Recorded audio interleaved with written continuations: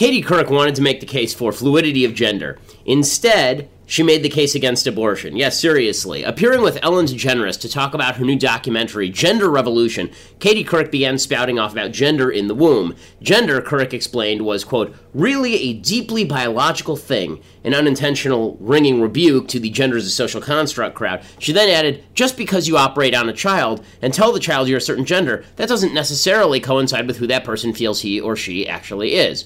This applies really to intersex children, not generally to biologically male or female children, but Couric forged ahead. She said, quote, in the later stages of development, it's when the brain is wired, and sometimes a surge of testosterone can make a female fetus feel as if that baby is male or that person is male, and the opposite if there's not enough testosterone.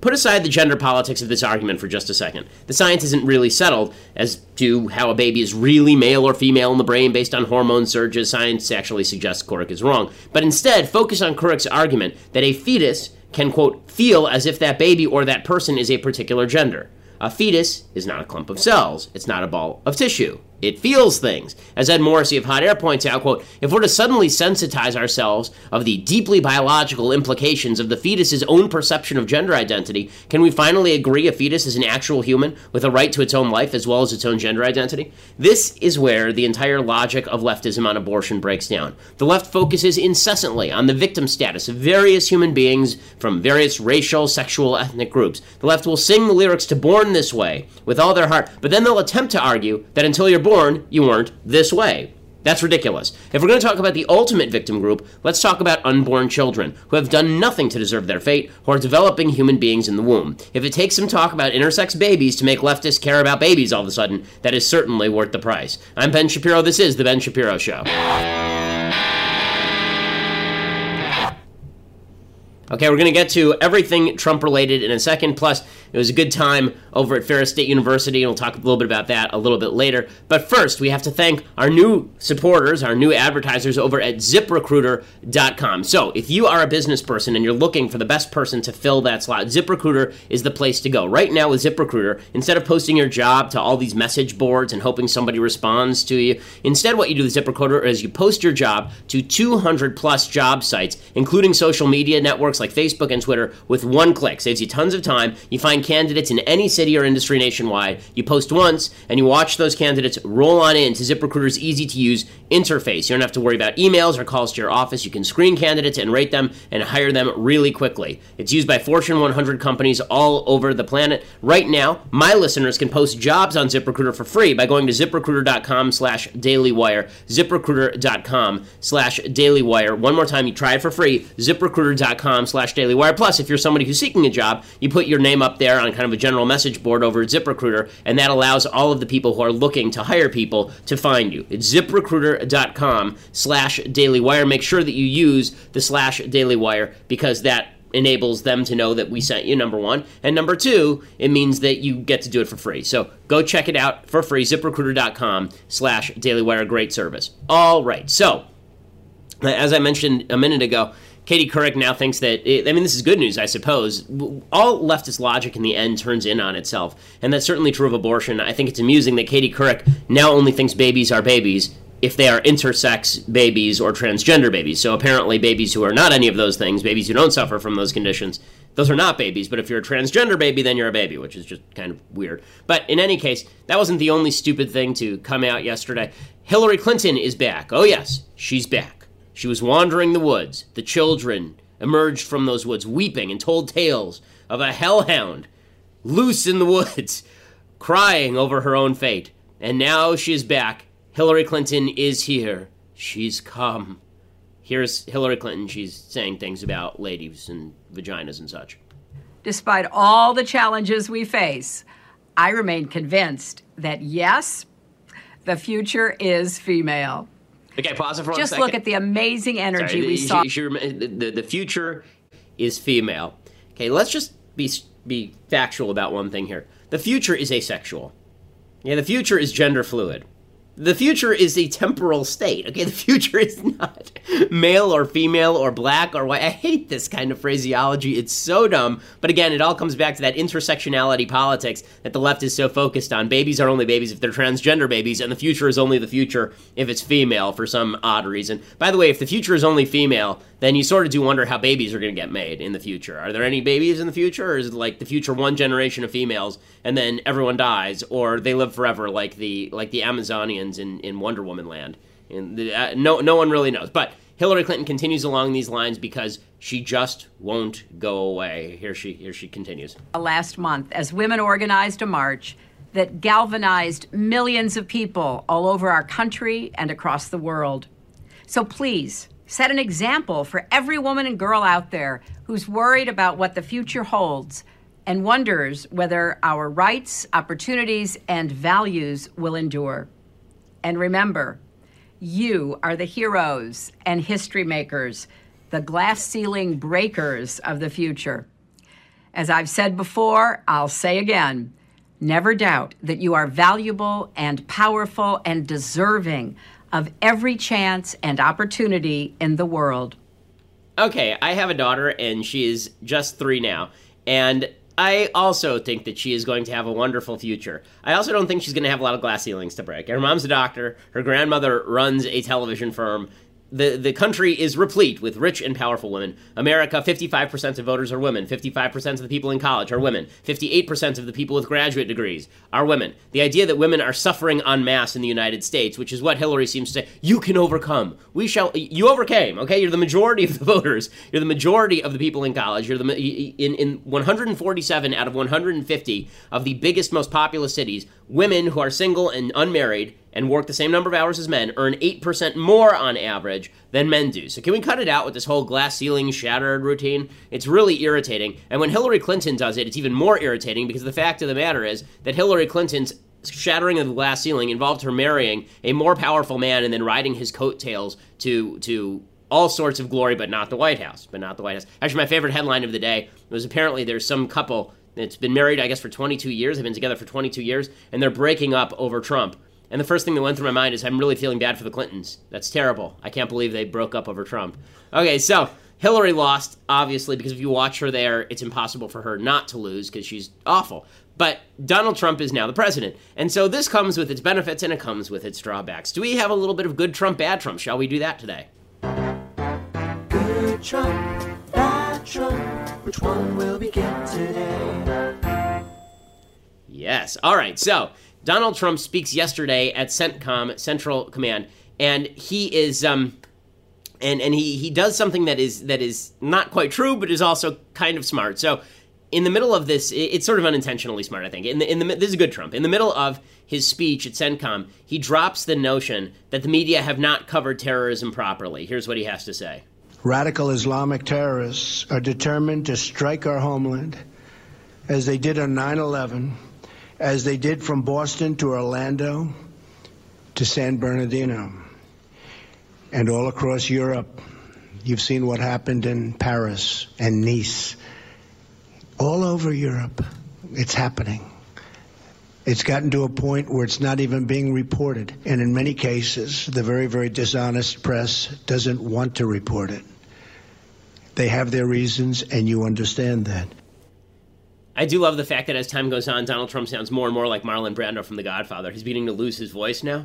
And so he's kind of sitting there, petting a cat and telling you about terrorism. But aside from that, what he says there about the media not properly covering terrorism, it's sort of true and it's sort of not true. So it is not true that the press does not cover terrorism. In fact, of the 70, they released a list of 78 attacks since 2014 that they said had not received enough media attention. And on that list were terrorist attacks in Nice, France, and terrorist attacks in Berlin, and the terror attack in Orlando. I'm pretty sure those received enough media attention. But here's what's smart about all of this. It has forced the media now to go back and rehash all of the terrorist incidents. The media are so crazy and so stupid that Trump says you didn't cover the terrorist attacks enough. And instead of them just saying, that's not true, Now, this is a misdirect because you actually want to talk about X, Y, or Z. Instead, the media goes into, how dare he? We'll show you how much we covered terrorist attacks, and we'll cover them anew just to prove you wrong. And Trump's sitting there smirking at himself, knowing that the entire premise of that speech, the entire premise of him saying that, was designed to force the media to spend lots of time talking about terror attacks, so suddenly Americans would recognize what he's trying to do with his immigration and refugee order. It's amazing. And now I'm not going to credit Donald Trump with playing 4D chess, because I think very few people in politics actually play 4D chess. I think most people who play 4D chess are, as I said a couple of days ago, just like the Wookiee, and you sometimes let the Wookiee win. The Wookiee doesn't know how to play 4D chess. He's just going to rip your arms out and beat you to death with them. I think that's more what Trump is doing here, but the media is so stupid that they make Trump, who is playing like regular chess, look like he's playing 4D chess. By comparison, Sean Spicer, not Melissa McCarthy, actual Sean Spicer, was out there defending this yesterday, and it's pretty funny. Well, we'll provide a list later. There's several instances, and the president again got a great update today on the fight against ISIS that's going on throughout the region and what our military is facing throughout this globe trying to combat ISIS. But there's a lot of instances that have occurred where I don't think that they've gotten the coverage it's deserved, and I think that's what the president was clearly referring to there. And again, reiterating this point is smart because, number one, every time Trump picks a fight with the media and then the media allow him to do that, every time the media kick back by saying, how dare he attack the media, Americans go, I don't care about you, you're the media. Why would I possibly care if Trump attacks you? You attack each other, fine, whatever. It's smart of Trump. So this is good Trump. And then there's bad Trump. Trump is speaking at CENTCOM, and Trump again reiterates that NATO is somehow a boondoggle, and NATO allies have to pay more money, or the tacit threat is we're gonna cut them off. Here's Trump talking about NATO at CENTCOM. We strongly support NATO. We only ask that all of the NATO members make their full and proper financial contributions to the NATO alliance, which many of them have not been doing. Many of them have not been even close, and they have to do that. So Trump says that, and a lot of people say, okay, well, look, he's expressing his support for NATO. Okay, juxtapose that, the way he just talked about NATO, with the way he talks about Vladimir Putin. We've killed a lot of people also. We kill lots of people also. He's much more sympathetic, apparently, just from the tone of his rhetoric, to Vladimir Putin than he is to NATO. And that's a problem. That's a problem, because the fact is that there's a great piece in Foreign Policy magazine today about this, that there's a new sort of revised isolationism that has come to the fore in American politics. Americans have a tendency toward isolationism. We're very lucky geographically. We're surrounded on both sides by oceans, and to our south we have a weak state, Mexico, and to our north we have a very friendly state in Canada. So the United States does not have a lot of border problems in terms of being in the middle of Europe, for example, and facing down a threat from multiple sides. And so what that's meant, typically, is that Americans tend to have this real isolationist streak, which is understandable. The only problem is that in an era of mass communication, in an era of easy jet travel, in an era of missiles and global trade, it's very difficult to isolate yourself from the world without also harming yourself economically and harming yourself in terms of security. And every time the United States has tried to isolate itself and has said, okay, let's turn inward, let's cut our military, let's turn inward, let's stop worrying about what's happening over in Estonia or Latvia, let's stop worrying what's happening over in the South China Sea. Every time we do that sort of thing, it ends up redounding not to our benefit but to our detriment. It always ends up building to the point where rogue states end up attacking us, whether it's Japan in World War II or whether it is Germany in World War I. We always end up being dragged into wars against our will, because if you leave the playground and there's nobody there to boss it around, you may not like bossing it around. The United States may not like being the global organizer, but if we're not going to organize, you know who's going to do it is Russia and China. And you may think that doesn't matter. It does matter when China starts cutting off trade between all of these Southeastern Asian countries and the United States through sphere of influence. It does matter when they begin encroaching territorially more and more toward American interests. It does matter when China becomes more powerful and Russia becomes more powerful in Eastern Europe and starts threatening our Western European allies. And then all of a sudden we get dragged into conflict again, except conflict with an emboldened and strengthened enemy like a Russia or a China. Okay, this started under Obama. This isn't unique to Trump, but it did start with Obama, and it's continued under Trump, this sort of revanchianism, this idea that we're going to just come back into our borders and everything is going to be okay. It sounds like a beautiful idea. Every time it's been tried, it fails, and this is true not just with World War I and World War II. Bill Clinton tried this in the 1990s by slashing our military to the bone, and the result was 9/11. George W. Bush built up the military and got aggressive on the foreign policy sphere, and we saw a dramatic decrease in the number of terrorist attacks on American soil. Then he leaves office, and the number of terrorist attacks increases massively because ISIS grows. The fact is, you cannot remove yourself from the international scene and hope that everything is going to be okay. And that seems to be the premise of a lot of what Trump is saying here, and that's a problem. Okay, with all that said, the media are losing their ever-loving minds over Donald Trump, and we're going to have to continue this over at Daily Wire. But I want to talk a little bit about the fact the media keeps saying, they keep throwing around this term constitutional crisis. Constitutional crisis.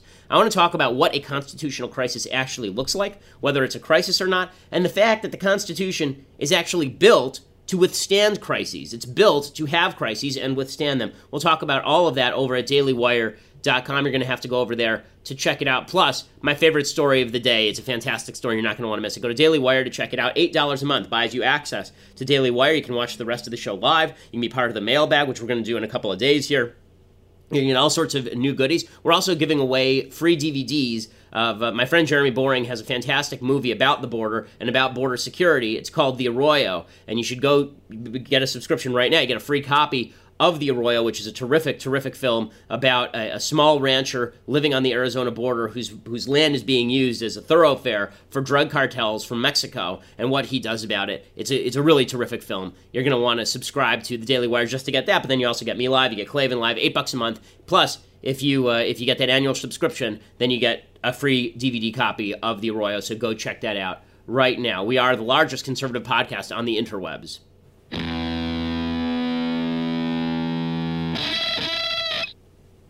So the media are losing their mind, and basically the media have broken down into two categories. Category one are the media who think that Donald Trump is Hitler, and category two are the media who think that Donald Trump is Jesus. There seems to be very little in between. There's not a lot of objective analysis of who Trump is or what he's doing, whether it's good or whether it's bad. So on the Donald Trump is Satan side, we have CBS's Scott Pelley. He opened up his show yesterday by talking about how Donald Trump is completely divorced from reality. Here is Scott Pelley on CBS yesterday. Trump told a U.S. military audience that there have been terrorist attacks that no one knows about because the media choose not to report them.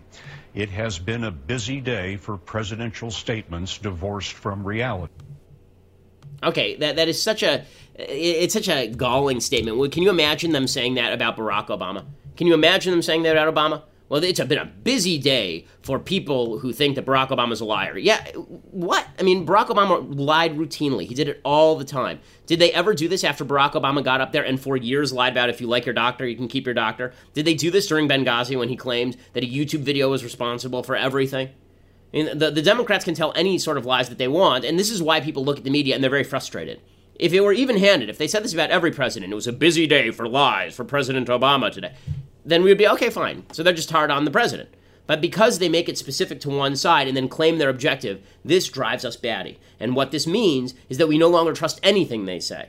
So the fake perception of, the fake attempt to promulgate the idea that you are objective ends up making us think everything you say is fake. It makes us not believe anything that you say. And this is why I've always said, one of the nice things about shows like this one is I make it very clear where I stand politically. You can check my facts, and you can take everything I say with a grain of salt, because you know where I'm coming from, you know my angle.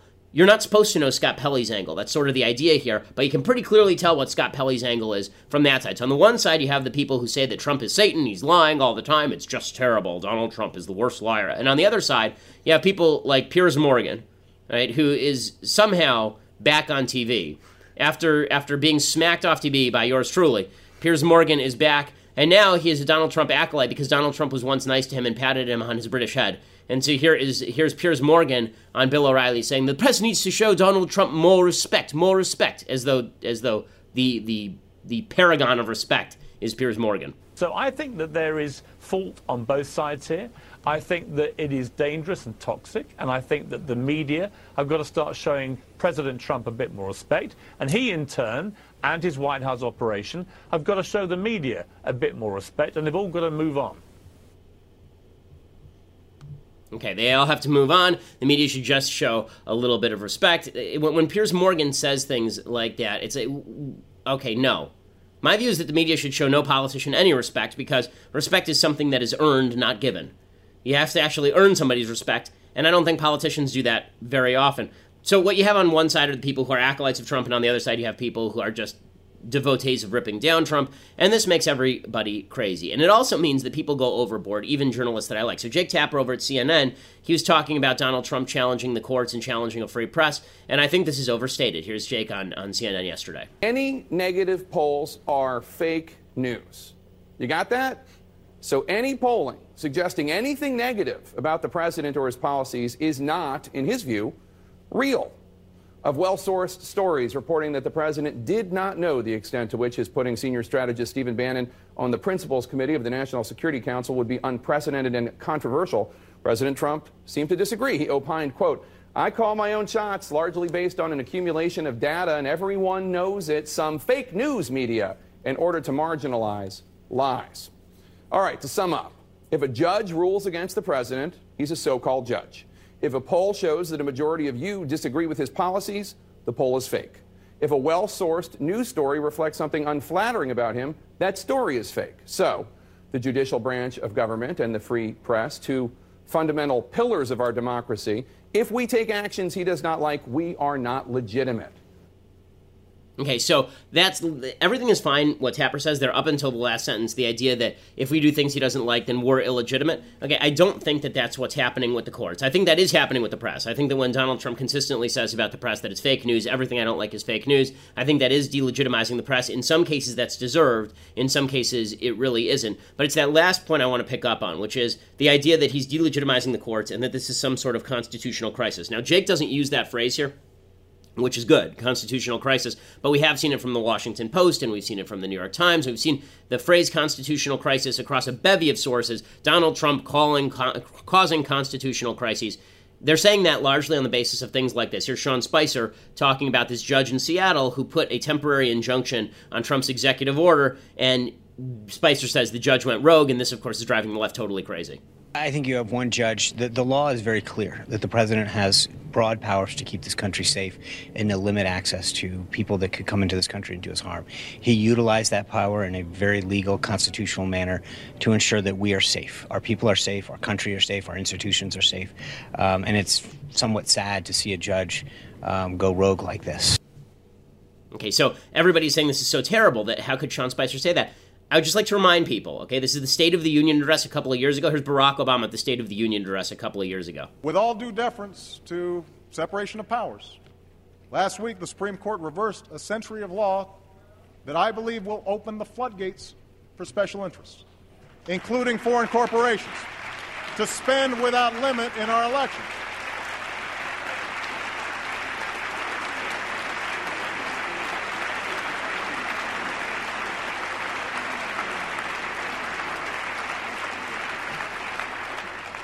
I don't think American elections should be bankrolled by America's most powerful interests, or worse, by foreign entities.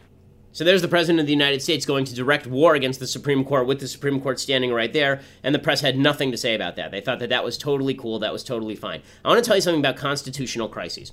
Everybody's always worried the Constitution is in crisis, that we're all going to die, right? The president's going to ignore the courts, and the courts will ignore the legislature. They're all going to ignore each other, and everything will fall apart in a great conflagration of nuclear war. That's silly. The Constitution is designed for the branches to check each other. The Constitution is designed for the judiciary not to obey the legislature, and the legislature not to obey the judiciary, and the president not to obey both of them. It's a very, very durable document, and the system that it built is quite durable. In Federalist 78, Alexander Hamilton, who helped design the system, he said the judiciary is the least dangerous branch because it doesn't have the power to enforce its own will, which means that it has to be very careful in how it tackles the law. So let's look at a history of constitutional crises. And they're not all coming from demagogic presidents who are attempting to overthrow the rule of law. Thomas Jefferson, very early on in his presidency, he fought a battle over the national bank. And when the Supreme Court decided that a national bank was constitutional based on a wrongful reading, by the way, it's a bad decision, based on a wrongful reading of the Necessary and Proper Clause, Jefferson responded by basically saying openly that the Supreme Court didn't have the power of judicial review. Okay, which is more than Trump is saying. He actually said that they didn't even have that power. Here's what Jefferson said. He said, quote, "The Constitution, on this hypothesis, is a mere thing of wax in the hands of the judiciary, which they may twist and shape into any form they please." He actually called judicial review the despotism of an oligarchy. Okay, did the government collapse? Did we all die? Or is Jefferson considered one of our best presidents? Andrew Jackson, had a very similar run-in with the judiciary. It's now famous, obviously. In 1832, the Supreme Court ruled that the state of Georgia could not seize a bunch of Native American land without violating federal treaties. And so Jackson, this is probably apocryphal, but he was supposed to have said, John Marshall, who is the Chief Justice, has made his decision, now let him enforce it. And to be fair to the Supreme Court, they didn't actually issue any federal marshals to carry out their orders, probably knowing that Jackson was going to fight them, but Jackson basically ignored them. The state of Georgia basically ignored the Supreme Court. Later, he would back off of that, but his initial position was basically to tell the Supreme Court to stick it.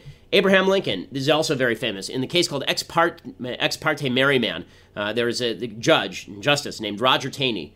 Tawney is how it's pronounced, actually. And Justice Tawney, who's the same guy who wrote the Dred Scott decision, a terrible decision, wrote Ex parte Merryman, where he said you can't suspend the writ of habeas corpus. Basically, Lincoln was just arresting people without charge, and the idea was you're not allowed to do that. So he issued this ruling, and Lincoln then went in front of Congress and he said, quote, "Are all the laws but one to go unexecuted, and the government itself to go to pieces, lest that one be violated? Even in such a case, would not the official oath be broken, if the government should be overthrown when it was believed that disregarding the single law would tend to preserve it?" So it's unclear whether Lincoln actually disobeyed Tawney or whether Tawney had jurisdiction or not, but in effect, he sort of disobeyed Tawney for about a year, and then he began to iron things out with regard to habeas corpus. But was that a constitutional crisis that we couldn't withstand?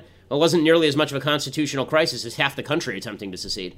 In 1937, FDR, the leftist hero, everybody on the left loves FDR. He's the best, right? In 1937, the Supreme Court had spent 2 years striking down a bunch of bad New Deal legislation that was unconstitutional. FDR threatened to pack the court after the election of 1937. He said that he was going to pass a constitutional amendment that would force a justice to retire at age 70 or appoint an assistant with full voting rights to neutralize that justice. So you'd either retire at 70, or if you chose to stay on, we'll appoint a second guy over here, and he'll vote just to do the opposite of what you do. So your vote won't count anyway. We'll just double the size of the Supreme Court. It wasn't an amendment, actually, with a basic law. Instead, the Supreme Court caved, and instead they said the National Labor Relations Act, which is unconstitutional, they said that was okay. They said the Social Security Act, which is unconstitutional, was okay. They broadened the Commerce Clause dramatically in the aftermath of that. That was a constitutional crisis. Did we collapse? No. In 1952, Harry Truman, another president who's considered pretty good by a lot of folks, Harry Truman was in the middle of the Korean War, and there were a bunch of strikes at the steel mills because of price and wage controls that Harry Truman had helped put in place. And he seized all of the steel mills around the country. There's a famous case called Youngstown, and in this case, the Supreme Court said such action was unconstitutional. So Truman quickly returned the steel mills, and then in a couple of months, he found a new reason to seize them again, or seize control of them, at least in part. The court ended up actually undermining its own decision over time. So what ends up happening when the court doesn't like what the president's doing usually is they write a very contained opinion, and then if the president fights back against them, the court tends to back down a little bit, or the president tends to back down, the legislature tends to intervene. There's a whole system for making sure that things don't go to hell in a handbasket when the branches disagree with one another. And the idea that Donald Trump saying that this is a so-called judge, this district court judge, okay, first of all, district court judges are not all that important. The Congress has the full power under the Constitution of the United States to restrict the jurisdiction of U.S. district courts, or even to abolish them. It's their job to actually establish district courts in the first place. So this idea that it's constitutional crisis, we're all going to die, it's just over the top. And I think a little bit of history was in order for people who keep shouting constitutional crisis from the clouds without understanding the Constitution or how constitutional crises usually work out. By the way, Trump hasn't even said he's going to disobey the orders yet. He's just said that he doesn't like the orders. So, yeah, that doesn't matter. Okay, so and in other journalistic overreactions, journalists are beginning to be very worried that Donald Trump is going to Putin them, that he's going to murder them with various forms of polonium, or that he's going to shoot them in the lobbies of their apartment buildings, because Donald Trump has said nice things about Vladimir Putin and has basically pretended that Vladimir Putin isn't a thug. We talked about this yesterday. It's very funny. I read the direct transcript of what Donald Trump said about Russia, and everybody was accusing me of mischaracterizing what Donald Trump said about Russia when I said that he was very warm toward Russia and basically accused the United States of engaging in the same crimes in which Russia had. And so I'm going to look up what he had to say about Putin again, because I want to read you the actual transcript again, so that I'm not accused of having screwed this up. Okay, so this is 2 days ago. He's on Bill O'Reilly's program, and Bill O'Reilly asks him this question: do you respect Putin? And Trump says, I do respect him. And O'Reilly says, do you? Why? And he says, well, I respect a lot of people. That doesn't mean I'm going to get along with them. He's a leader of his country. I say it's better to get along with Russia than not. And if Russia helps us in the fight against ISIS, which is a very major fight, and Islamic terrorism all over the world, major fight, that's a good thing. Will I get along with it? I have no idea. It's very possible I won't. And then O'Reilly says he's a killer, though. Putin's a killer. And Trump says, a lot of killers. Got a lot of killers. You think our country's so innocent? Okay, so when you say these sorts of things, that is obviously you saying that the United States is on moral par with Russia when it comes to killing people. There are a lot of killers. You think our country's so innocent? Let me change the context. If I say to you, O.J. Simpson killed his wife, and you reply to me, a lot of people kill their wives, you think you're so innocent? Isn't the implication that I also killed my wife? And this is silly towns. So, was it a bad comment? Yes, it was a bad comment.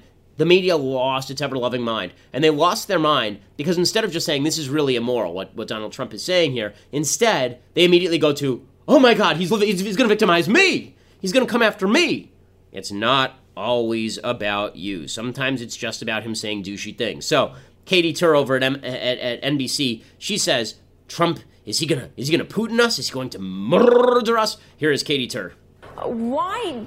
What is your sense of why this president is going above and beyond, bending over backwards, if you will, to stay away from criticizing the Russian president and to almost give him an excuse? As we know, there's, since 2000, been a couple dozen suspicious deaths of journalists in Russia who came out against the government there. Donald Trump has made no secret about going after journalists and his distaste for any news that doesn't agree with him here. Do you find that this is a dangerous path he is heading down? I know that Putin is a thug and he runs a gas station and the prices are low right now. And so he is going to continue to be belligerent. He is going to continue to be aggressive. I've led Codels to Eastern Europe. I led a Codel to Estonia, the Czech Republic, and Romania. And we have a very full understanding of who Vladimir Putin is. And he is not a friend of the United States. Okay, so what Deb Fisher says there is right. I do like when she talks about Putin's gas station. That sounds like a terrible gas station. You drive up to the gas station, he comes out, he says, would you like gas or shall I kill you? But in any case, Katie Tur going, is he going to come after us? No, Trump is not going to come after you. He's not going to come after you. And, you know, there are people like me who have worried that Donald Trump is going to come after them because I'm on his enemies list, I assume. Okay, there was a little bit of misreporting yesterday at The Atlantic. A guy I like, McKay Coppins, he suggested that I had got this fancy security system to fight off the alt-right. I had a fancy security system ever since I got threatened by the left after Piers Morgan, actually. But so a little bit of look, worry is in order, but the idea that he's going to Vladimir Putin people and shoot them, no, I don't think the government is going to come to Katie Tur's house and start killing people. Joe Scarborough does the same thing. He says, now Trump has to come out and say he's opposed to assassinating journalists. That actually wasn't what Trump was saying. What Trump was saying, in his defense, was that Vladimir Putin doesn't murder journalists. That's not the same thing as saying it's okay to murder journalists. But, I mean, it's still not great, and it's still not true, but here is Joe Scarborough going off the deep end a little bit. If Donald Trump keeps being asked to criticize Vladimir Putin for assassinating journalists, and Donald Trump refuses to criticize Vladimir Putin for assassinating journalists and say, well, we do it too, in a sense, does that suggest that he thinks it's okay to assassinate journalists? Does that suggest he thinks it's okay to jail political opponents, to assassinate political opponents? If you don't condemn, after being repeatedly asked to condemn these actions, at some point you go back to the he who does not deny admits story, and it suggests that he does. I suggest somebody at the White House get him to write a statement, a very strong statement, letting the world know that he condemns the assassination of journalists and political rivals. Because Okay, no, he doesn't actually have to do that. What he should say instead is Vladimir Putin's a bad guy, and he should stop kissing Vladimir Putin's royal red behind. It's just enough already. But the media going overboard again with all this constitutional crisis. Trump's okay with murdering journalists. Everybody just take a breath and calm down. Okay, time for some stuff I like and then for some stuff I hate. So, since we did On the Waterfront yesterday, I figured that we'll do some boxing movies this week. So, one of the classic boxing movies, maybe the first classic boxing movie, is a movie called Body and Soul with John Garfield. And the basic plot is John Garfield is an up-and-coming boxer who gets seduced by the underground world of boxing as he's becoming champion of the world. And it's all about fight fixing and rigging. And John Garfield, who's really an underappreciated actor. If you ever want to see a really good version of the Postman Always Rings Twice, the original version is the good one. The one with Jack Nicholson it's awful. But the one with John Garfield is really good. He's a terrific actor. Here's John Garfield in a little bit of Body and Soul. Quinn! Hello, Shorty. What are you doing up here? Couldn't you wait for Grand Central? Got big news. Hey, Quinn! Hello, boy. Gee, that cigar stinks. Hey, wait a minute. What do you say, minute. pal? You got that news? You got that fight for me? Well, I don't know. Come on, tell me about it. Hey, the hats, here. What? How do you like the new coat, huh? And pipe the tie, Joe. Oh, never mind that. Come on, give us the dope, will you? Well, we got some business arrangements to take care of first, shall we? With who? Roberts? Who else? Nobody fights the championship for anything unless Roberts gets cut in. You know that. He's the dough, the real estate, everything. The business. What does Roberts want, Quinn? Nothing much. Only Charlie. They'll be cutting you to pieces, Charlie. It only means more dough cut more ways. A bigger pie, more slices, more to eat for everybody. And Roberts will be telling us what and when. So what? Everybody's been telling us what and when. The guy owned the arena, the guy owned the fighter, the guy owned the books. Cheap mobsters, gangsters, guys who own nothing. We've been fighting for peanuts and eating them. Right? Right. You know you can't get a fight in New York without Roberts to say so, right? Right. Right, okay, Quinn, make the deal. I'll be champ, then I'll give the orders. I'll say what and when. You can tell us what and when, but you can't tell Roberts. But the champ can. Not if he gives away his right arm. You made me cut myself. It's my arm, isn't it? It's a really good performance from John Garfield. It's considered one of the great boxing movies of all time. And again, it's amazing how rife boxing was with corruption for so many years that every single boxing movie was about fights getting fixed. Unfortunately, that is how it was for a long time in the United States. Okay, other things that I like. So Tom Brady, you have to hand it to a dude who says he's going to do something and then he does it. So Tom Brady wins the Super Bowl, and then it turns out that before the Super Bowl, he cut an ad with 5 Super Bowl rings. So here is Tom Brady's ad that he cut before the Super Bowl, in which he already has an extra Super Bowl ring. Tom? Hi. Welcome to Shields MRI. Would you please remove all jewelry and place it in the locker? Oh, yeah. Sure, no problem. Tom Brady trusts Shields MRI. You can too. Is that all? Actually, no. I forgot this one. It's kind of new. We're going to need to get you a bigger locker. Roger that. Okay, so, good for Brady. The thing about Brady that people hate is that he's dedicated only to winning. It's all he cares about. In sports, that's great. In politics, morality tends to have a part. This is why I don't like the sports-politics parallel exactly. But in sports, if you're the guy who wins, then you get all the credit. And Tom Brady, obviously, he can brag as much as he wants so long as he wins. Okay, time for some stuff that I hate.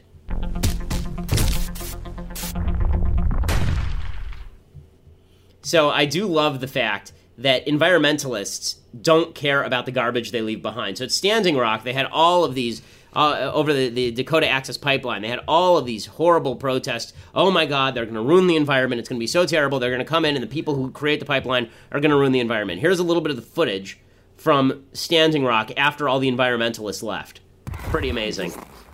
Loving the day. I'm loving the people at camp. And I'm excited about garbage. This is a call out to all the environmental warriors of our community. Standing Rock needs you now more than ever.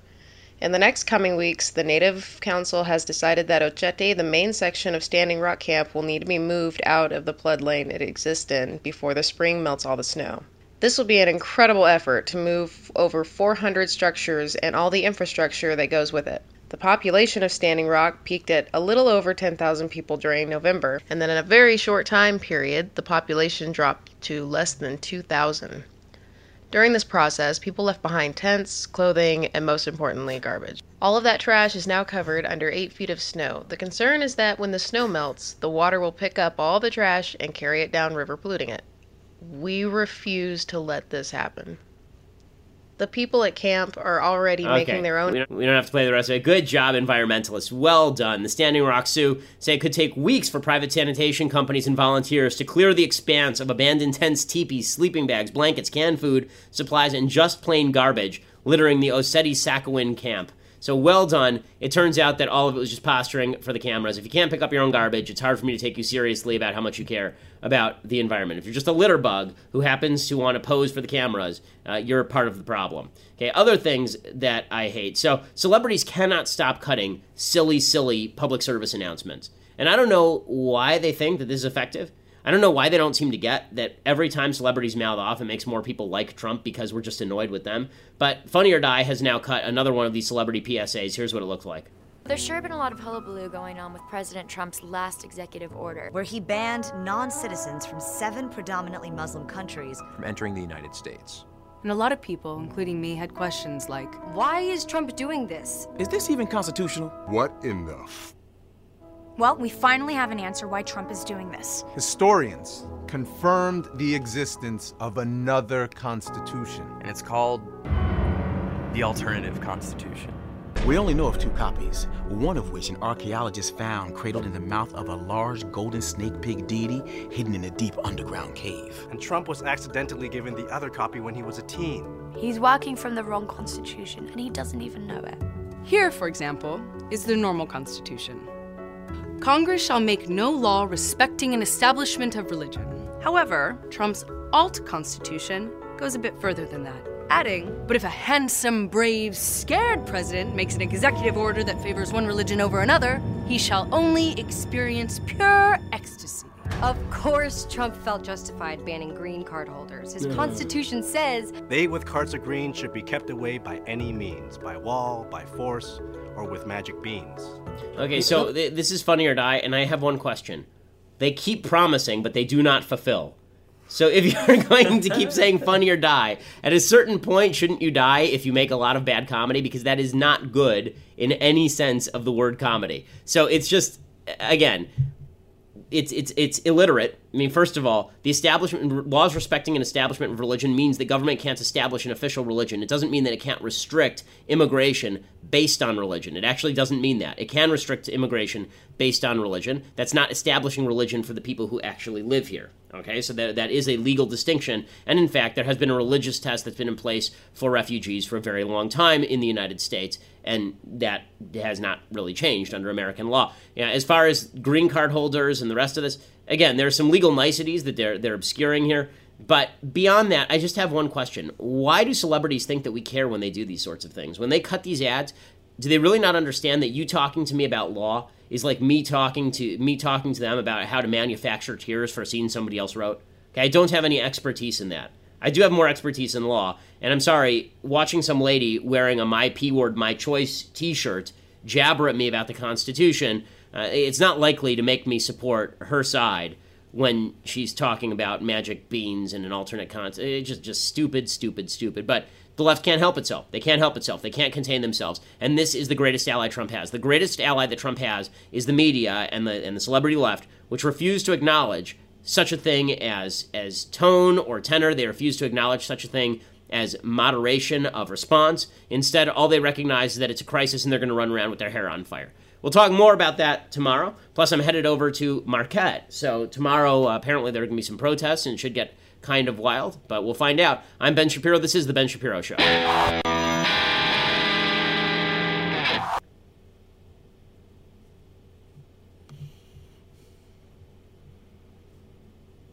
We'll get to more on this in just 1 second. First, Pure Talk believes in American values, and that free should mean, like free. So when you switch to Pure Talk today, you'll get a free Samsung 5G smartphone. There's no foreign-line requirement, no activation fee, just a free Samsung that's built to last with a rugged screen, quick charging battery, and top-tier data security. Qualifying plans start at just $35 a month for unlimited talk, text, 15 gigs of data, and a mobile hotspot. Pure Talk gives you phenomenal coverage on America's most dependable 5G network. It's the same coverage you know and love, but for half the price of the other guys. The average family saves almost $1,000 a year. So, I challenge you to choose a company that actually doesn't hate your guts and shares your values. Let Pure Talk's expert U.S. customer service team help you make the switch today. Go to puretalk.com/Shapiro to claim your eligibility for your free brand new Samsung 5G smartphone and start saving on wireless today. Again, go to puretalk.com/Shapiro to switch to my cell phone company. I've been using them for years. They're fantastic. You'll love them as well. Go to puretalk.com/Shapiro and claim your eligibility on that free brand new Samsung 5G smartphone. Start saving.